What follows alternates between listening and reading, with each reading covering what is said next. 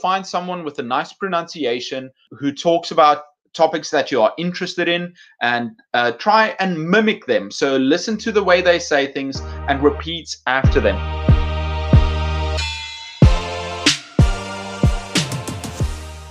Hello, Eric. I hope you are fine.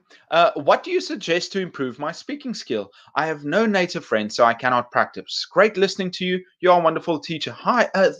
Thank you so much, Medhia. The best way to improve your speaking, if you have no friends, number one, you can find an online teacher. But I know that most people don't want to necessarily go that route. The other way that you should do it is by copying.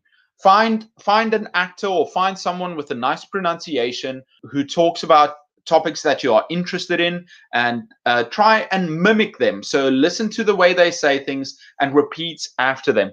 And whenever it's possible, try and repeat those phrases in the same way that they do, so that the more you say it, the more fluent you will become. I always give the example of watching the TV show Friends, because millions of English learners have learned through Friends, because those actors have great pronunciation and they also use simple to understand English. So what a lot of English learners do is they watch the show with subtitles, and then they watch it without subtitles. And every time they watch it and there's an expression or word that they really enjoy, they kind of copy the way that the actor says it, and then they try and use it as much as possible in class. And I think that's a great way to learn, and it's also very fun. Salwa, could you recommend an interesting Apple website to improve English?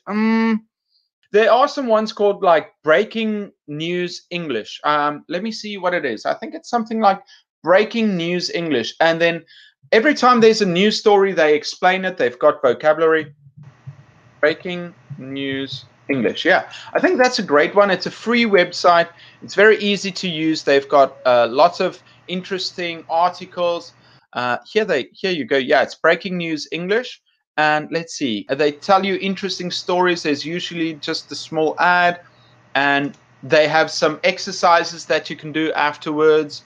It's very interesting. So for example, I just clicked on here, and there's a reading or listening about oxygen aid for Indians. And it's all about how many countries around the world are sending oxygen to India.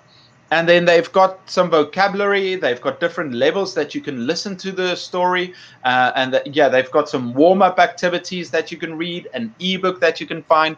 And I think this is a great website to use. Let me quickly go back. So it's called Breaking News English.